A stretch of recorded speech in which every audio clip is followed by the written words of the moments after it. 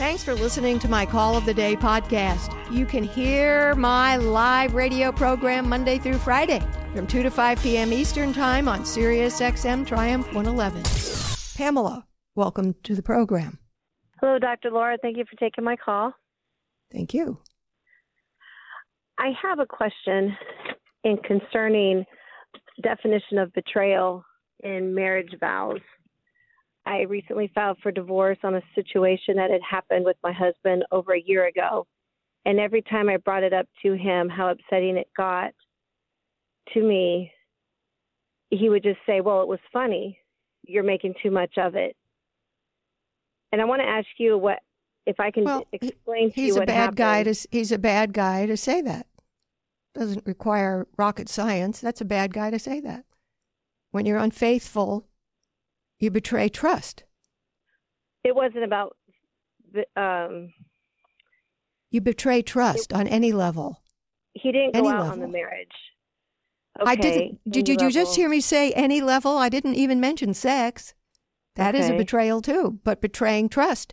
When you make vows to somebody that you're going to love, honor, cherish, and hold them, only them unto you, breaching that is a betrayal. And that's what I thought. Yeah. Okay. Because every time I try to talk to him about it, he just thinks I'm making too much of it.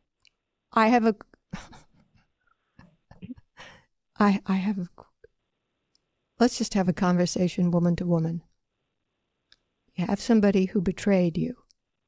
You bring it to their attention. And they go, no, it's just in your mind. Why are they doing that? Why are they saying that? Well, he thought it was funny. Madam, I asked you a question. Would you be so kind as to answer it?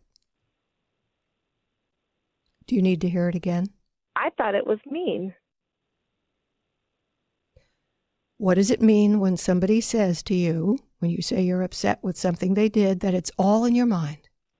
None of it really exists. It's just in your mind. Why would they do that?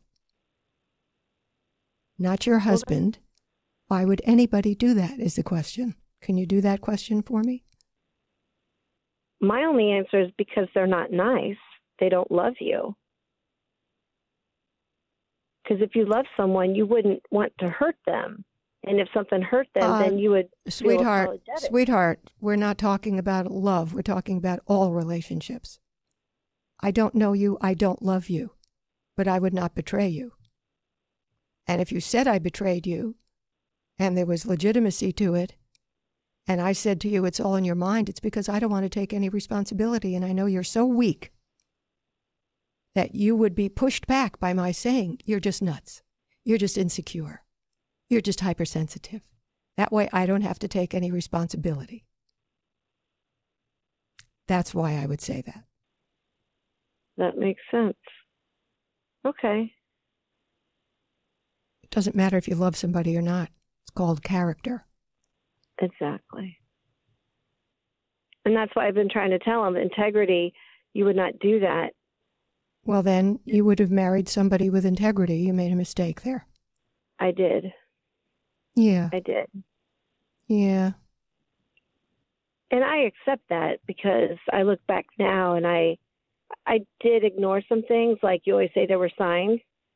But I think when you've got googly eyes and it's all fresh and new and, you know, the idea of the happily ever after, you just kind of push those things aside. I don't know why we do that. And then sometimes when I don't know why we do that. Because we want our fantasy to be real and we don't want to wait around to find out we're wrong. And that's why I tell people that they should know each other for at least 2 years, 2 times through all the seasons before they get engaged.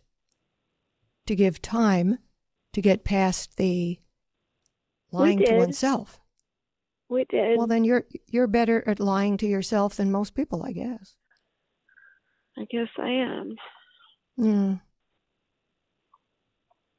But you can't expect him to be other than the man you picked to marry.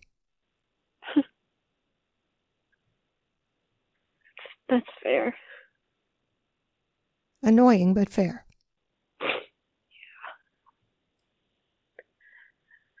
Yeah. I like the last caller you had when you said, it really hit me. You knew this before you married him, but you chose to be married. It would have been better to not be married at all than to marry Right. someone like that. That was Right. huge. That was so well said. Oh. And you had a caller the other day. There was another red flag, and the reason why I filed for divorce is because his relationship with his mother is so unhealthy. And I knew it when we were dating, but I hate to say I assumed. I'm sorry. I assumed. Yeah. And I think you told a gentleman, run, because if she has addictions, you're going to be consumed with that, not your relationship with your spouse. And Right. That was earlier this week. True Yes. of my situation.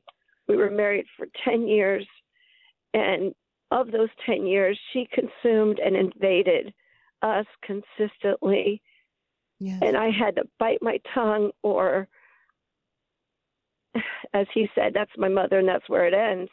He would not take any kind of it just a lot of variables. I've learned so much from listening to you. So moving forward, I'm going to have my eyes wide open. I'm going to stay a steady listener, and I'm going to keep myself grounded. No more pie in the sky.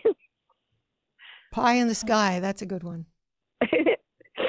That doesn't exist. Okay. Well, I thank you. I just wanted some professional validation. I consider seeking counseling, but I really don't. They can't change what he did, and I know what he did was wrong, and I had to do what I had to do and get out of the marriage, because I can't trust someone who has such a lack of integrity and respect for myself. Right. And we don't have children together, and it was both our second. And he says to me, people get divorced for a lot worse reasons than this. I don't know why you're making a big deal of this, because I can't trust you.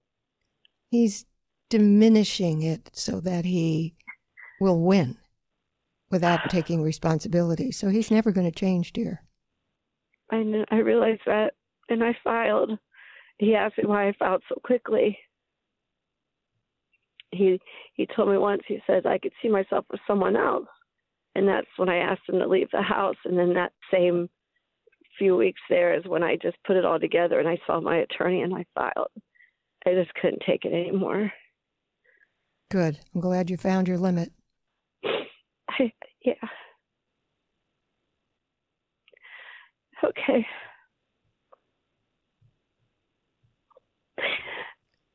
I guess I'm crying over the idea that I wanted him to be and not the reality of what he was. Yeah. That's pretty natural. And I'm menopausal, so my emotions are just everywhere. Oh, my God. You're menopausal? Whoa. My doctor just told me this summer that I'm going through, or last summer, that my body's, and I thought, well, maybe that's why I'm so sensitive with some things. But then when it came down to it, I said, integrity and betrayal and distrust, it has nothing to do with my emotions. It's just. That's right. That was such a wise thing you just said. Yeah, thank you. Yeah, very wise. I read something on this inspirational thing. It said, the heart sometimes has to hurt in order for the soul to heal. And I feel that's what I'm going through. The heart sometimes has to hurt for your brain to get wiser. Yes. Yeah, that's how I look at it. Yeah. All right, kiddo. You'll do some crying, but you're going to be okay. All right? Yeah. You're welcome. My number, 1-800-375-2872. If you like this podcast, be sure to rate it on Apple Podcasts or your favorite place to listen to my podcast. Of course, I'd love if you gave me 5 stars. And be sure to share this podcast with a friend on Facebook or your preferred social media platform.